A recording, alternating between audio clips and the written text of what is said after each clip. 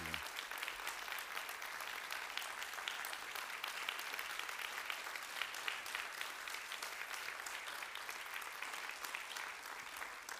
Thank you very much. Such an honor to be here today, to be able to share God's word with you.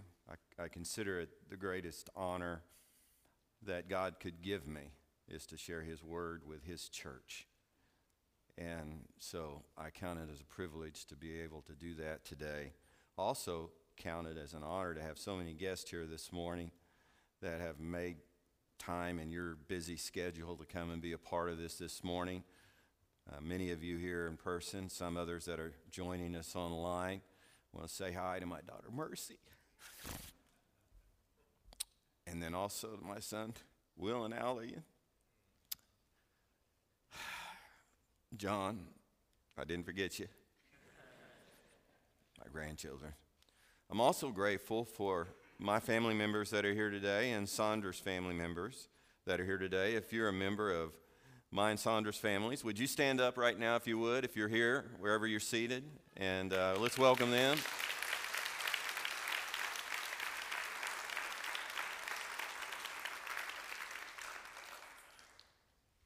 So many friends that are here, and I can't start calling your names or I'd leave somebody out, and I don't want to do that, but I'm so grateful for each and every one of you that's chosen to be here today.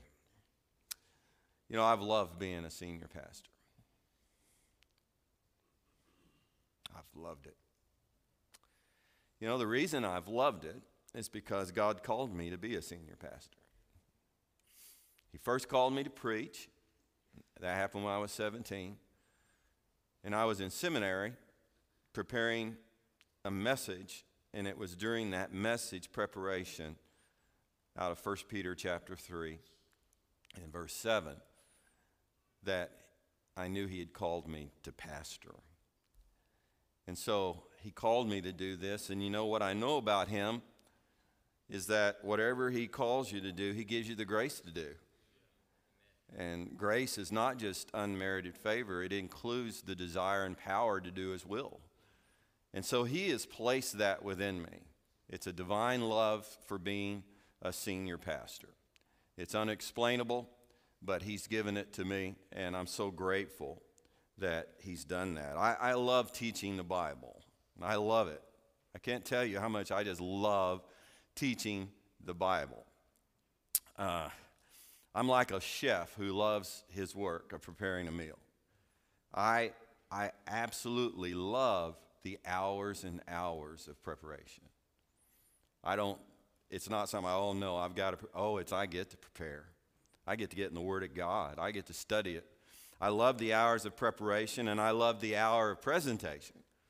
In fact, I love the hour of presentation much more than some of our members love it.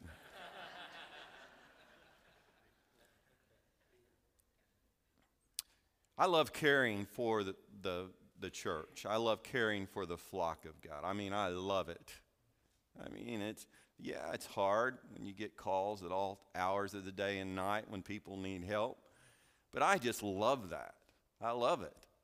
And I love being there for our people for their celebrations. And I love being there for our people during their tribulations. I love being with them. I love that. I really love coordinating ministry. I really enjoy that. Coordinating ministry, whether big or small. I love helping people coordinate the ministry. God, when he gives you an ability to lead, he gives you an ability to recognize details that need to be done when you're coordinating something. And I love it for that reason, that he's given me that attention. For example, guys, could you turn the banner lights on right now this morning? Do we have that right there? There we go. Anyone else notice those lights were out when you walked in this morning? You know, I just love coordinating ministry. I can't tell you how much joy that has brought to me. And then I love discipling the leaders of ministry and then watching them be successful ministering to others. I mean, I can't tell you how much I loved discipling Dennis Jernigan, and then watching him be successful, and still watching him be successful. I mean, that just thrills me to death to watch him. I can't tell you how much I've loved discipling Greg Werner and watching him serve the church. And now discipling his son Brandon and watching him, and then others that the Lord has given me the privilege of discipling. I just love discipling the leaders of ministry and then watching them be successful in ministering to others. So I love being a pastor. You know, because of this love, I've hoped that this day would never come. When you have a love for something, you don't want to give it up. I had hoped that I would die before this day would come, in the same way that you might hope to die before your spouse dies. It's difficult. It's really difficult giving up something or someone that you love. And I've absolutely loved being a senior pastor. But the Lord has shown me that my work as senior pastor is finished, and it's very difficult. But He's shown me that it's the right time. And I will tell you some of those reasons at the end of this message today, that it's just the right time. And I'm at peace about it. I have so much peace about it. I guess one of the benefits of retiring from a position and having a retirement party like this one is that you can see a lot of the people that are going to show up at your funeral.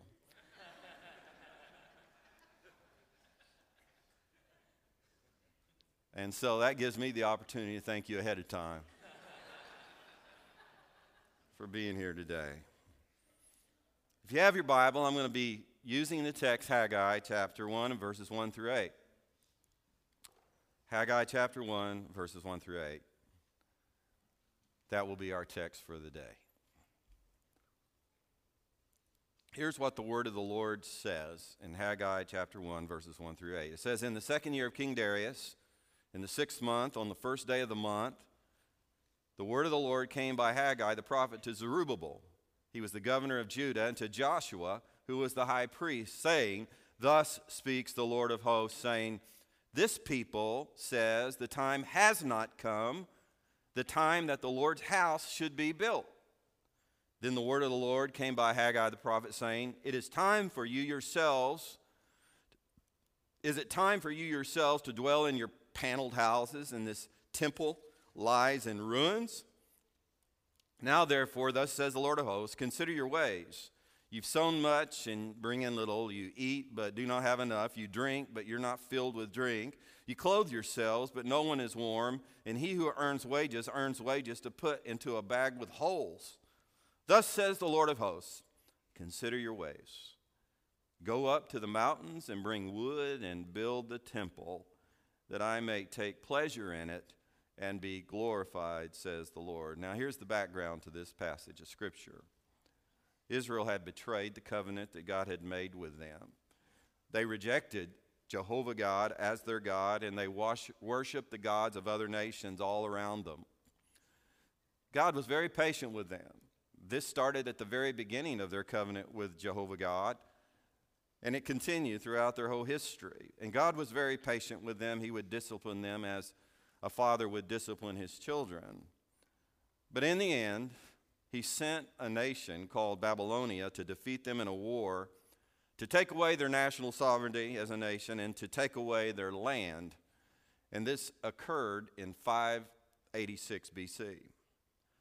Now, when Babylonia defeated the Israelites, most of the people were exiled to Babylon and other Babylonian cities, and only a small remnant of Jews were left in the land.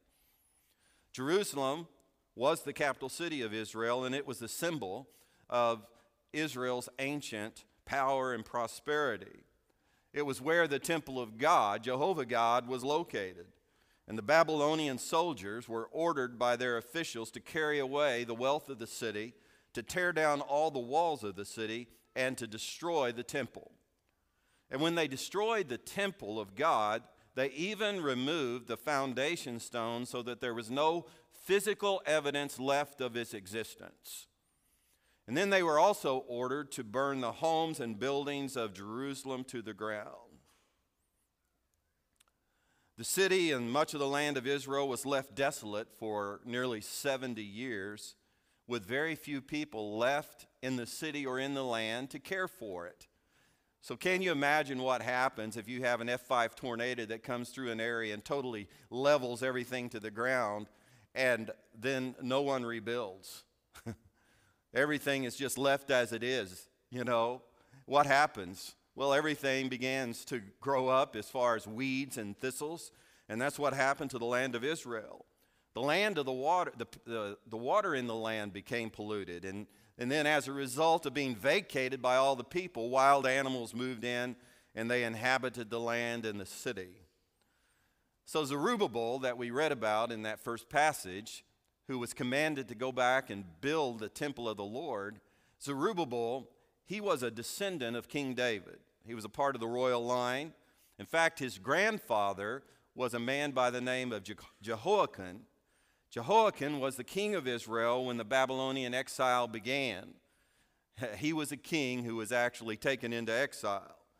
Zerubbabel's father was one of the exiles, and Zerubbabel then was born in Babylon. He had never seen the land of Israel before. He had never seen Jerusalem before his first return. In fact, Zerubbabel's name means out of Babylon, is what his name means. Well, the Babylonians, after they defeated the Israelites in 586, eventually they were defeated in a war with the Medes and the Persians. And the Persian king eventually became the leader of that great empire. And Zerubbabel, this Jew, found favor with the Persian king. His name was Cyrus. And he was given permission by Cyrus to return to Jerusalem as the leader of the group of the Jewish exiles. And he was appointed by Cyrus to be the governor of Judea under the Persians. If I was him, I'd be like, thanks a lot, you know, for giving me authority over this desolated wasteland. But you know, the Lord had a greater purpose for him. The Lord told him through the prophets Haggai and Zechariah to rebuild his temple. Now, Zerubbabel had been a younger man when he returned the first time to Israel. And just east of Jerusalem, there's the Mount of Olives. And if you come from the east, you're going to come over the Mount of Olives. And you're going to stand at the top of the Mount of Olives, and you're going to look over the city of Jerusalem and the Temple Mount. And I can just imagine in my mind what Zerubbabel must have felt the first time he returned from Babylon. And he stood on the Mount of Olives on the east side of the city of Jerusalem, and he looked down upon Jerusalem, and he looked down upon that Temple Mount. I mean, it was a wasteland. And he was supposed to rebuild the temple. I can just imagine what he must have felt like, how discouraging that must have been. But God used two prophets to encourage him. One was Haggai, who we read this morning, and another was Zechariah, a prophet of God. And those two prophets gave Zerubbabel hope because they gave him three promises about the rebuilding of the temple. They told him that God would help him rebuild the temple by giving him three things. God was going to give him his power. God was going to give him his people. And God was going to give him his plan. And that encouraged Zerubbabel in this work of rebuilding the temple of God. First of all, his power. That promise is found in Zechariah chapter 4 and verse 6. It says, "This is the word of the Lord to Zerubbabel, not by might nor by power, but by my spirit, says the Lord of hosts. Who are you, O great mountain? Before Zerubbabel you shall become a plain, and he shall bring forth the capstone with shouts of grace, grace to it." You see, Zerubbabel needed God's power to rebuild the temple. And the power that he needed was the power of the Spirit in him. God's power through the Spirit is an inner strength to do God's will. It's a supernatural strength to perform the will of God. And that kind of power only comes from the Holy Spirit. Now, Zerubbabel, being raised in Babylon, he still would have known the stories in the Bible about the power of God's Spirit in the history of his nation. He saw in those stories how God's power, God's Spirit would come upon ordinary people, and when he came upon ordinary people, they could do extraordinary things. Like Abraham and Sarah, having a child even though she was past the age of birthing a child. Now that's power.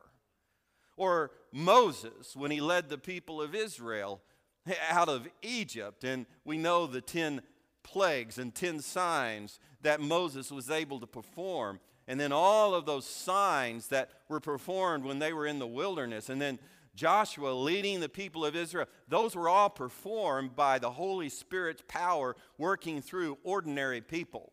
He knew about the judges. He knew about Gideon. He knew about Samson and how those guys were incredible leaders when the Spirit of God would come upon them. And they would be able to do extraordinary things even though they were ordinary people. He knew about King David and how King David, by the anointing of the Holy Spirit, was able to slay Goliath. And how King David, through his leadership, was able to lead this little nation of Israel to become the most prosperous and powerful nation in the world at that time.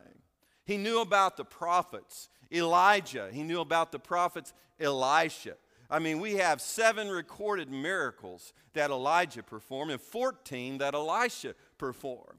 And he saw what God could do through these ordinary men when the Holy Spirit came upon them. And he was believing in this promise that if I yield to the will of the Lord, the Holy Spirit's going to come upon me and give me the power to lead in the rebuilding of the temple. So God promised Zerubbabel that he was going to give him his power, but he also promised him that he was going to give him his people. We read that in Zechariah 6:15. Here's what it says: even those from afar shall come and build the temple of the Lord. Then you shall know that the Lord of hosts has sent me to you. And this shall come to pass if you diligently obey the voice of the Lord your God. You see, God did not expect Zerubbabel to take upon this incredible task to rebuild the temple all by himself. That would have been impossible. I mean, he needed people. He needed his fellow Jews to join him in the labor. He needed people who believed in him as a leader. He needed people who believed in the vision that God had given him, who were willing to come alongside him and do the work. Well, what happened is the fulfillment of this prophecy. I mean, it is a miracle. Here's what happened. As Jews that were in exile heard about the vision to rebuild the temple, God moved in them to return to Jerusalem to help rebuild the temple. I mean, it was like God whistled, which I can't whistle, Greg. Like God whistled, and here they came, you know. And many of them that came had never been there before. They were like Zerubbabel. They had been born in exile. They had established their homes in other places. They'd established their businesses in other cities. And God whistled, and here they came back to rebuild the temple. Well, God promised Zerubbabel that he would help him rebuild a temple by giving him his power and his people, but he also promised he would give him his plans. His plans for rebuilding the temple. Well, how would he know his plans?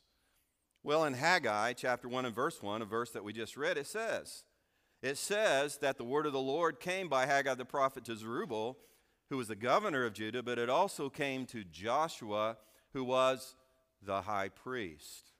You know who knew the plans, right? To rebuild the temple? It would have been the high priest. The high priest knew the law of God. And in the law of Moses, there's these detailed plans for how the temple should have been built. And so Joshua knew the law of Moses, so God moved through Joshua to give Zerubbabel the plans to rebuild the temple. Now, this wasn't an easy task. It was a difficult task. Rebuilding things that have been ruined are difficult. Amen? Amen? This was a difficult task. And so it didn't happen in 1 year or 2 years and 3 years or anything like that. In 538 BC, the order was issued allowing exiled Jews to return to Jerusalem and rebuild the temple. The work was completed 23 years later, in 515 BC. And at one point, there was like a 17-year moratorium where no work could be done based upon political leaders who didn't want that temple rebuilt. This work, though, eventually, after 23 years, was completed because God gave Zerubbabel his power, his people, and his plan. Well, here's what we know about the Bible. I love the Bible. It's full of analogies. What we know about the Bible is in the Old Covenant, the Old Testament, the temple was a building, right? It was a building that Zerubbabel was supposed to rebuild. In the New Covenant, the temple is not a building. In the New Covenant, the Apostle Paul called the local church God's temple. He did that in 1 Corinthians 3:16. He said, "Do you not know," speaking to the whole church at Corinth in that context of 1 Corinthians 3, "Do you not know, local church at Corinth, that you are the temple of God and that the Spirit of God dwells in you?" You have the same power, local church, that Zerubbabel had to build a church. In the New Covenant, the temple of God is a gathering of God's people who are connected by a commitment to build up one another in faith and love. And as we build up one another in faith and love in this local temple of God, we are cooperating with the Holy Spirit to build the church of God in that community. The Apostle Paul said every member of the church is a living stone in God's temple. If you think you're excluded, I want you to know you're not if you are a part of the body of Christ. If Christ is in you, Peter said you're a living stone. He said that in 1 Peter 2:5. You also as living stones are being built up into a spiritual house, not a physical temple, a spiritual temple, a holy priesthood, to offer up spiritual sacrifices acceptable to God through Jesus Christ. You know what this means? That means if you are a living stone in this temple, this spiritual temple called the local church, you have a significant role to play in building it. And, whew, I don't know, that just fires me up to think about it. I'm so excited by the Word of God.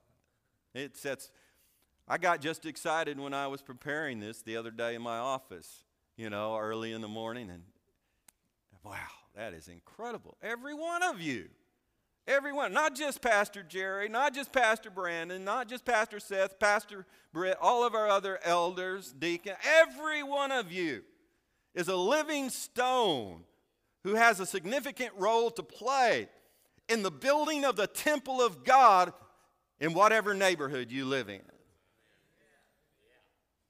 Man.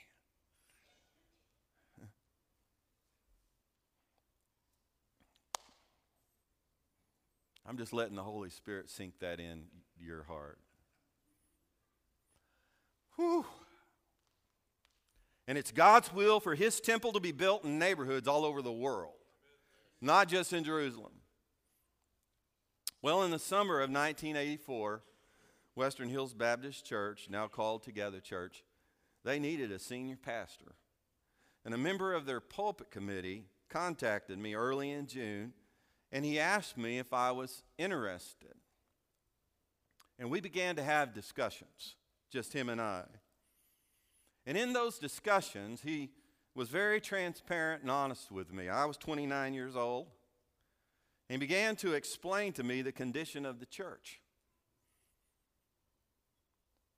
He talked about the facilities of the church and their condition. And I can tell you this, it was a lot worse than what he told me. He told me about the financial condition of the church. And when he told me about the financial condition of the church, I was wondering how in the world they're even going to be able to pay a senior pastor. He told me about the neighborhood around the church and the decline that the neighborhood experienced around the church. How it wasn't as safe a place as it used to be in Oklahoma City's history. I mean, he was just brutally honest. It's not the kind of sales pitch you would normally give to someone if you're really wanting them to come on board with your team. But he didn't want me to come into this position blind. He wanted me to come in because God called me to do it.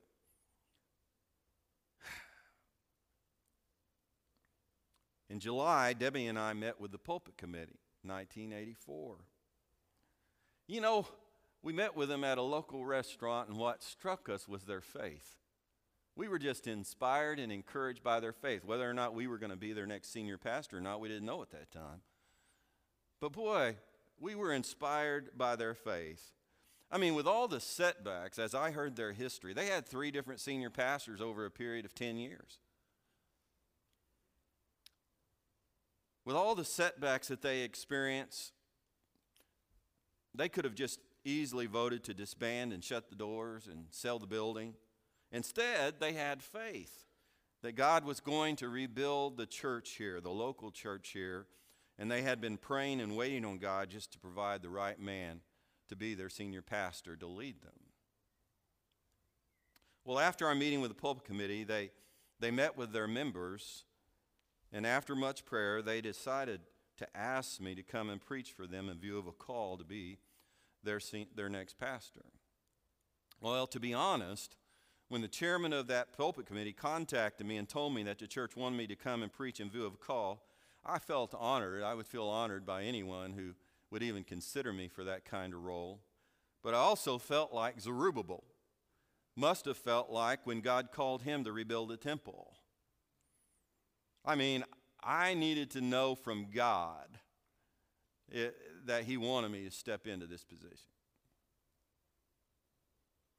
I mean, it wasn't going to be because of the money. What they told me they were going to pay me was $25,000 to be the senior pastor. Well, I was making $25,000 at First Baptist Church Yukon as a student minister. And so it wasn't going to be the money. In fact, money's never been a factor for me ever. Had to be the call of God. And he knew that. And I appreciated him being so honest with me and really putting the burden on me to seek whether or not it was God's will for me to come or not. So I was just desperate. I mean, I was on my face searching for a word from the Lord. What should we do? Well, as Debbie and I prayed about their invitation and I began to just really search the Word of God for direction, the Lord began to speak to me, and it was from this story that I just told you about Zerubbabel in the books of Haggai and Zechariah. That was the word the Lord used to tell me to come here and be the senior pastor. God told me he would give me his power. God told me that he would give me his plan. God told me he would give me his people to rebuild this church. And it's because of this word of the Lord that I accepted the call. It's because of this word from the Lord that I'm still here. And it's brought me to this day, some 38 years later. Well, I can't tell you. I just want to brag on God a little bit. My favorite thing to do. You know, Zerubbabel's name was out of Babylon. Who would name their son that? My name is Jerry. And my name means Jehovah is exalted, is what my name means. And so I just want to brag on God a little bit at this point and just tell you how he fulfilled what he promised to do as far as his power is concerned. First of all, I didn't face anything like what Zerubbabel faced, but we faced a lot of opposition to the rebuilding of this church, both spiritual and physical. And during those times of discouragement, God stood with me. The Holy Spirit stood with me.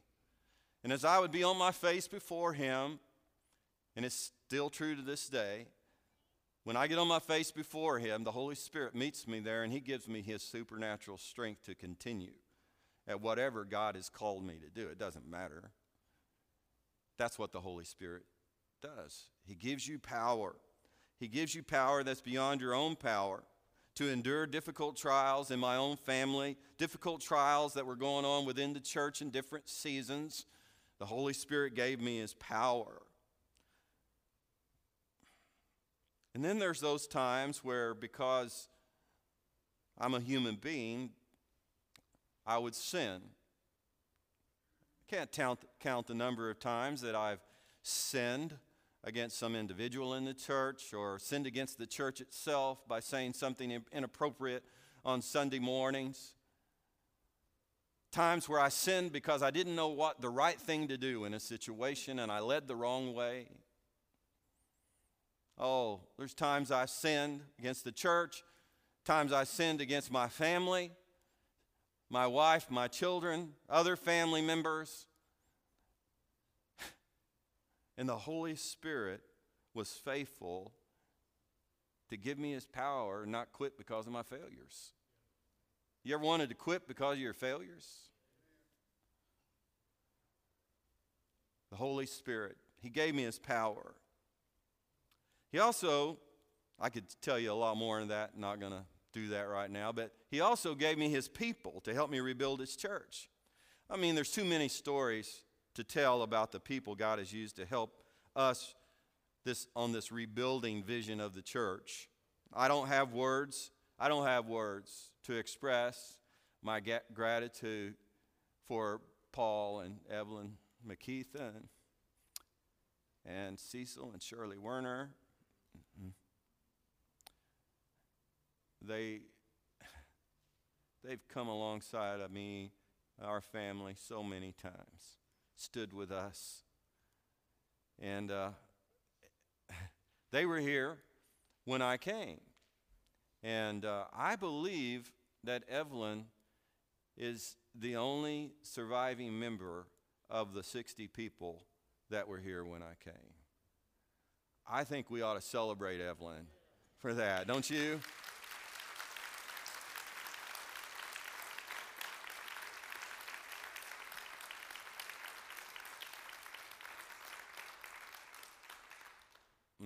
She says they helped raise me.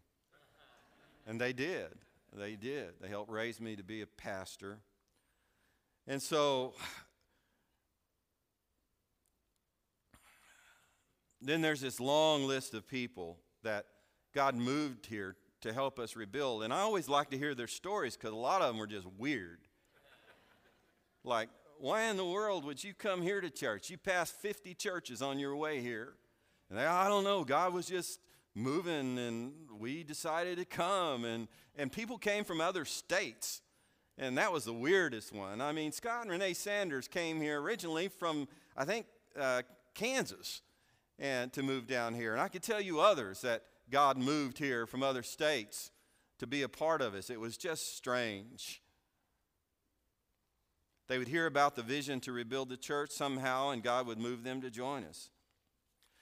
Greg and Kim Werner were not members of our church, but his uncle Cecil was a member when I first arrived. And Cecil asked Greg to help my family move from Yukon after we accepted the call. And Greg said yes. Can you imagine that? That he would volunteer and it wasn't even his church?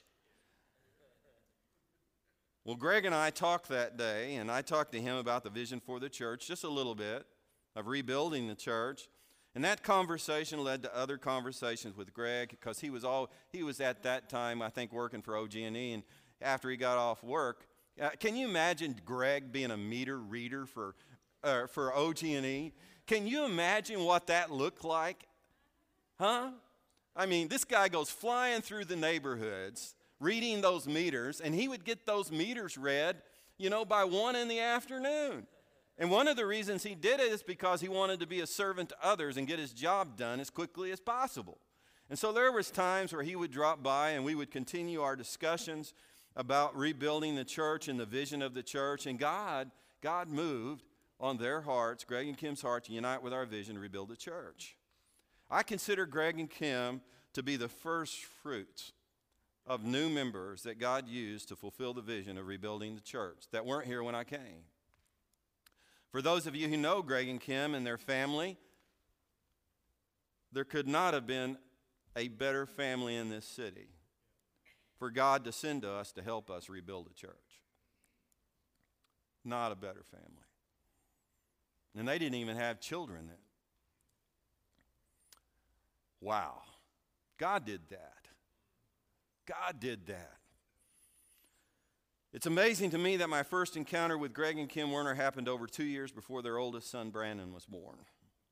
Who could have ever imagined that 38 years later, after God sent Greg and Kim Werner to help us rebuild a church, God would raise up their oldest son to be the next senior pastor? I mean, who else can write that kind of story but God?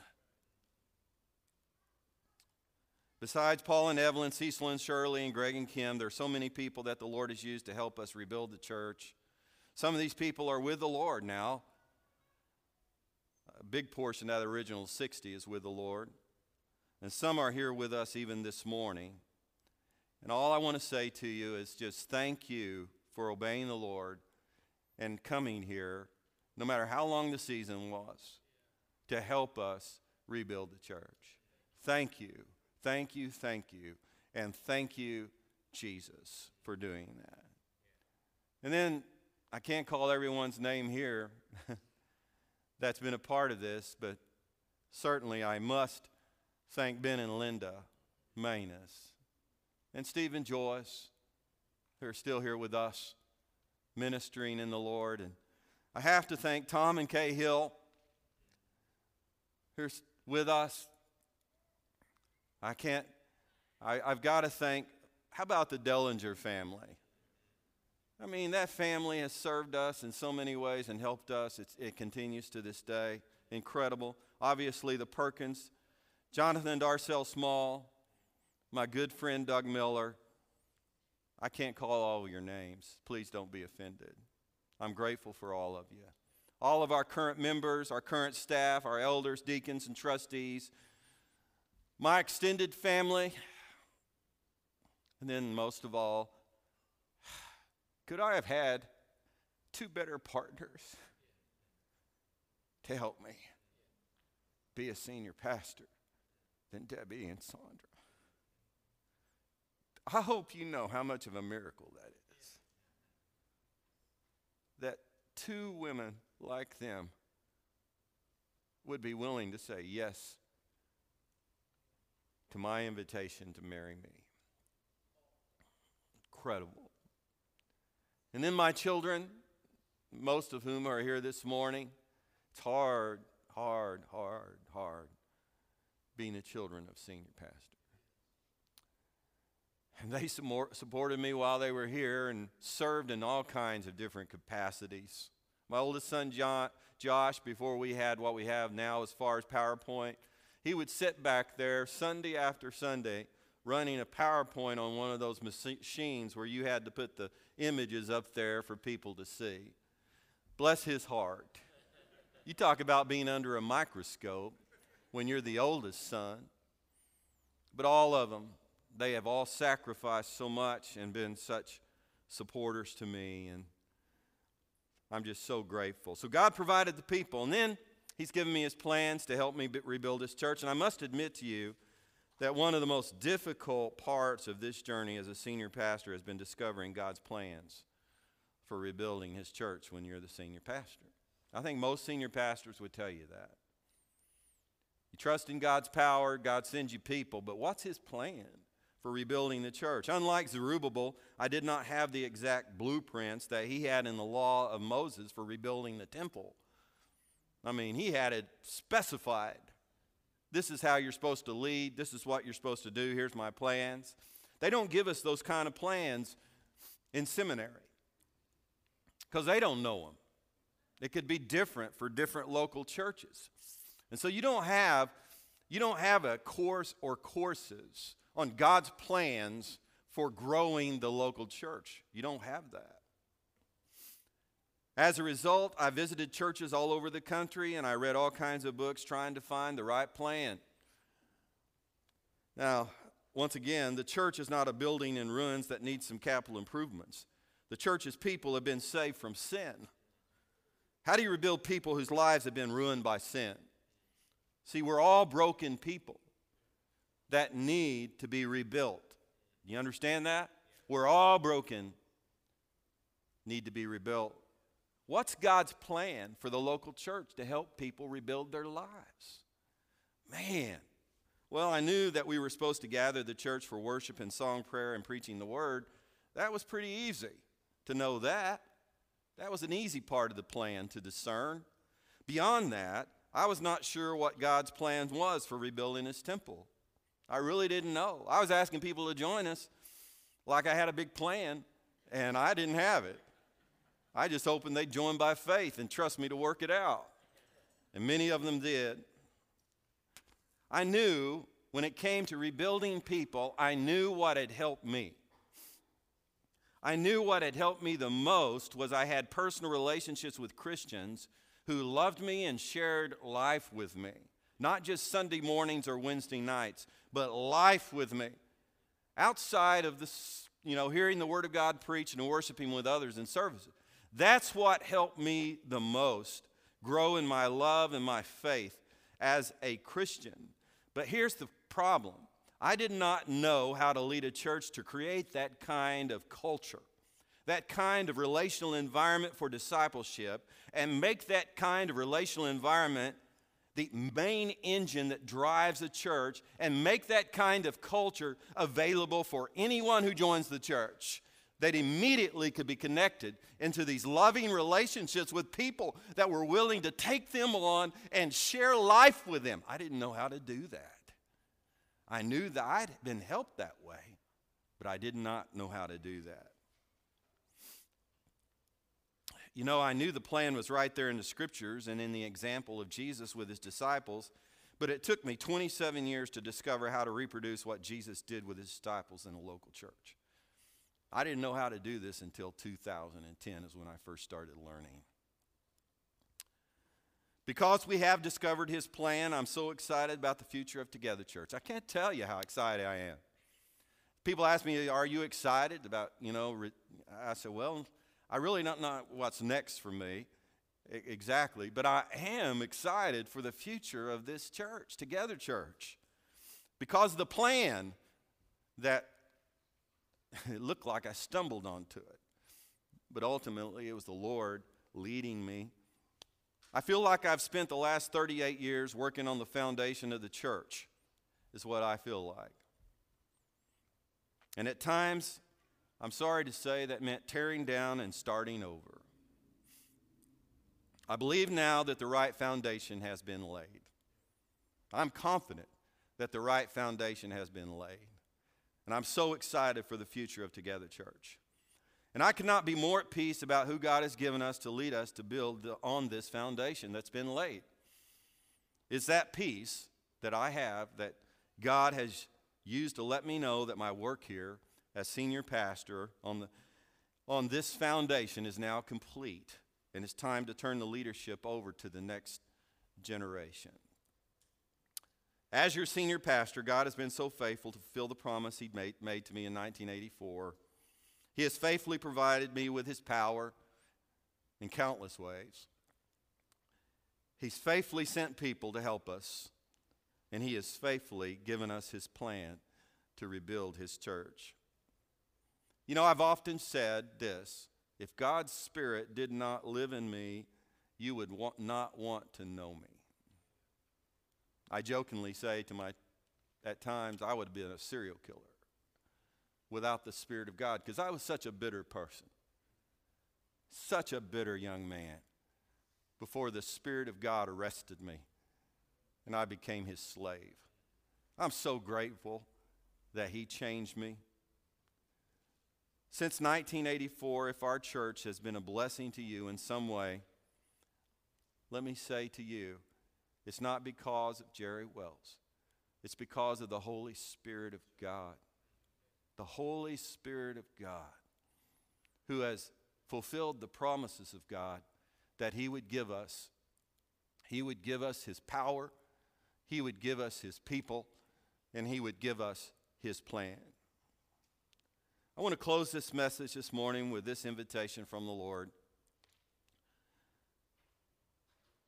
I prayed about this for many hours this week. How do you want me to apply this, Lord? Holy Spirit, show me. How do you want me to apply this message? And here's what the Lord told me to say this morning. This invitation is for those of you who are at a place in your life where you feel that your life has become a wasteland.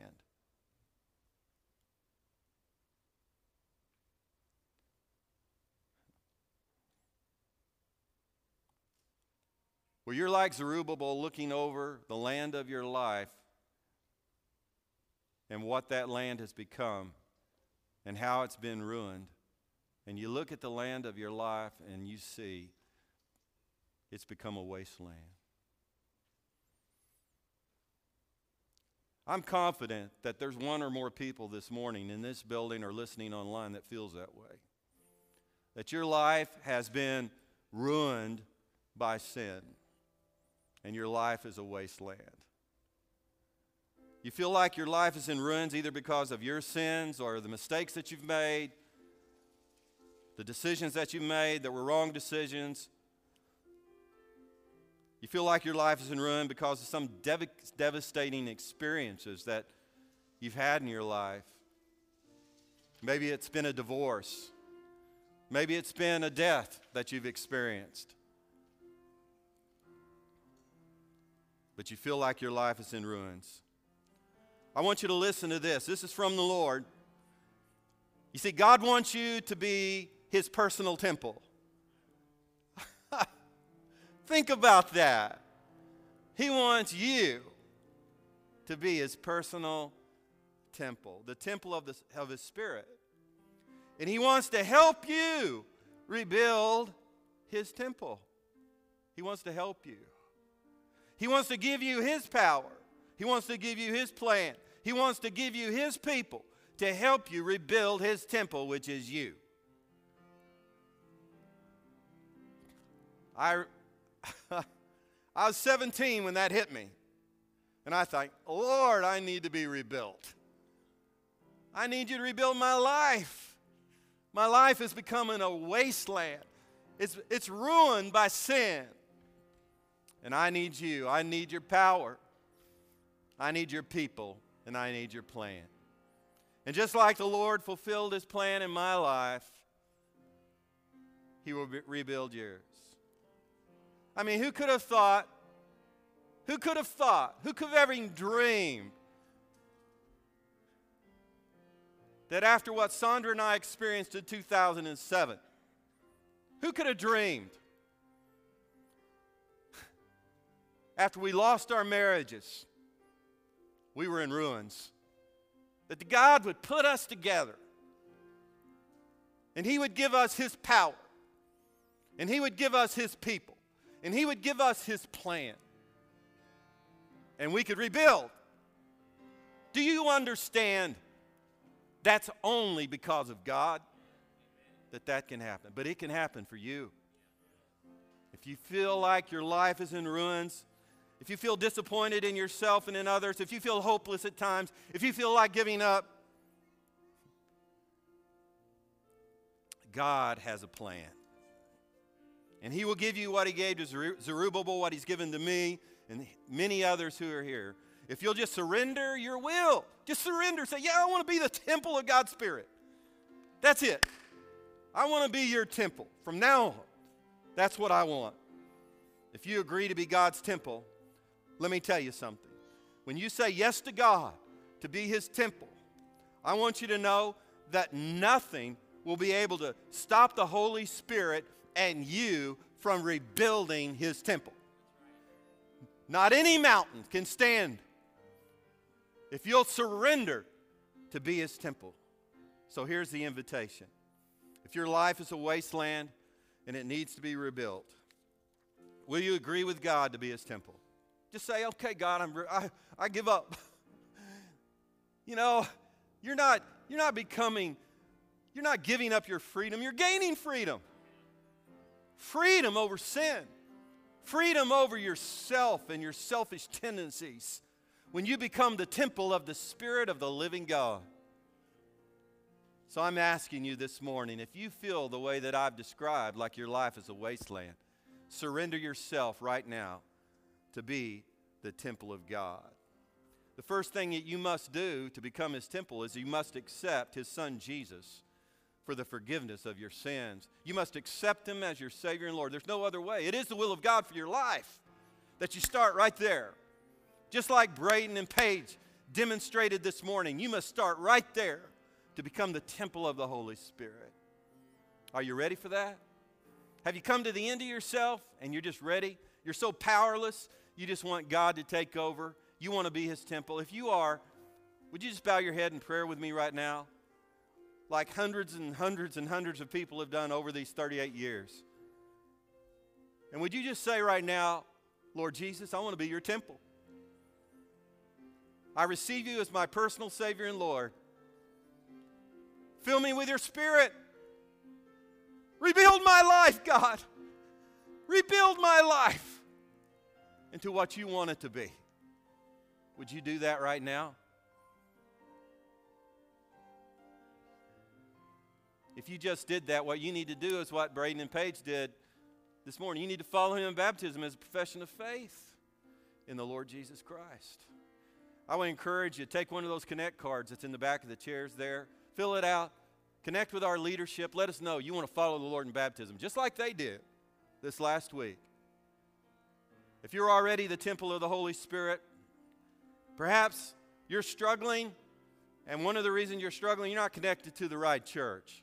I'm not saying we're the right church for everyone, but I want you to know, I can assure you, we've got a culture of love developing here that's really fertile soil to grow up and be rebuilt in your life.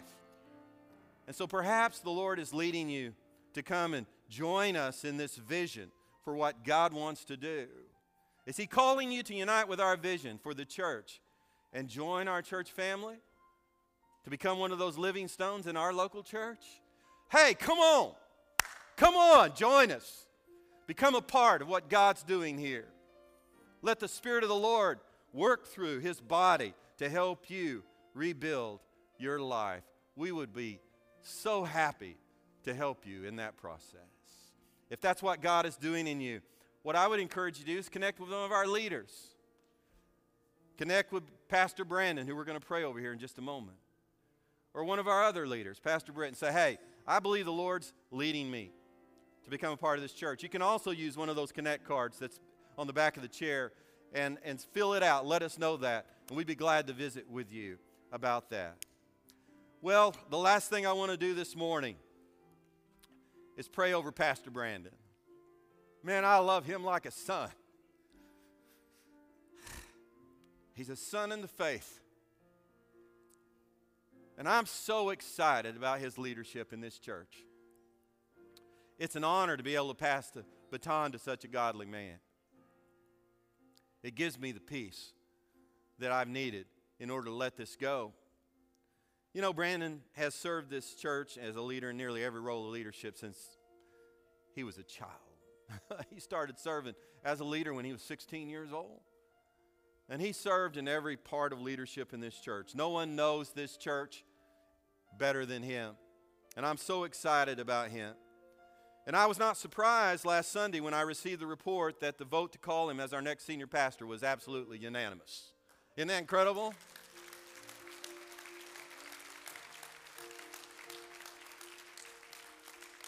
The Lord was just putting the capstone on, saying, yeah, I told you it's the right time. There you go. There you go. It's the right time. So I'm going to ask Pastor Brandon and Rachel to come right down here if you would. And we're just going to have a prayer over him, appointing him to be the next senior pastor of our church. And I'm going to ask our elders and their wives to come. Sandra, would you come on up? I'm going to ask our deacons to come after our elders. If your wife's here, bring her. Let's surround them. I'm going to ask our trustees to come.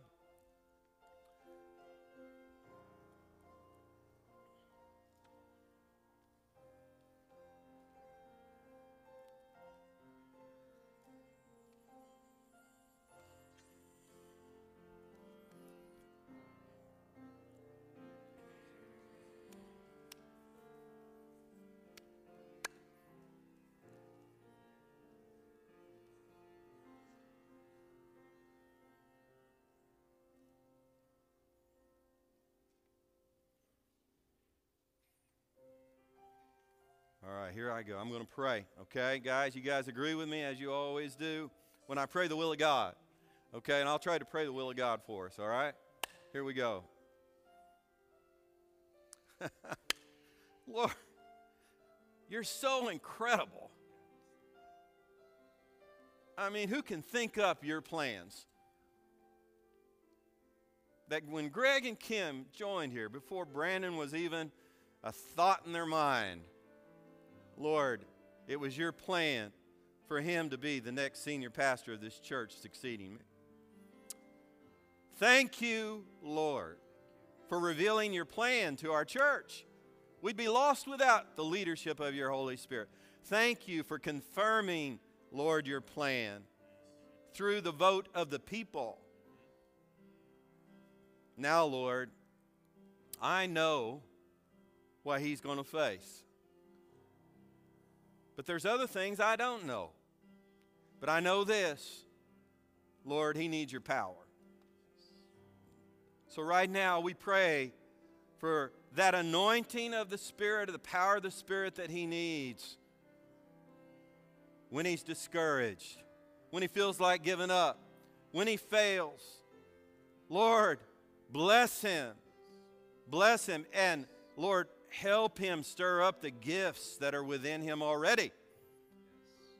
To use those gifts to minister under the control, the power of your Holy Spirit. Let it be done, Lord. Let it be done in Brandon. Give him, Lord, give him the people. Send him people that will unite with him in the vision of building your church, your local church here. And not only here, Lord, you've given him a vision for planting together churches all over Oklahoma. I pray, God, that you'll send them the people and the resources that go along with that to fulfill the visions that you put in his heart as a senior pastor. And then, Lord, I pray for the specific plans. Thank you, Lord, for building this foundation. But there's things that need to be built on this foundation that he doesn't know yet.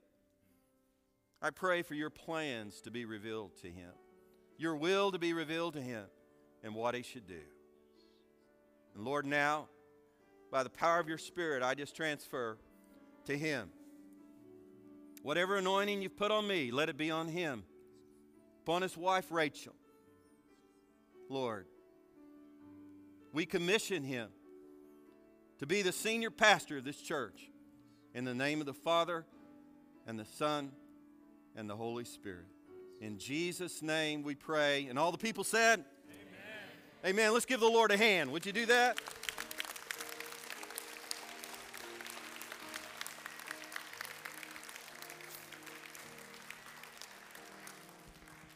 Now, Brandon's going to come and just give you a few words of direction here in just a moment. But before he does that, I want to give you my last words as senior pastor. Church, here it is. Here's my last words. I want you to always remember these words. I want them to be in your heart. And when you're discouraged and you don't feel like you can go on, I want you to remember these words. It's not by might, nor by power, but by his Spirit. Thus saith the Lord of hosts. Amen.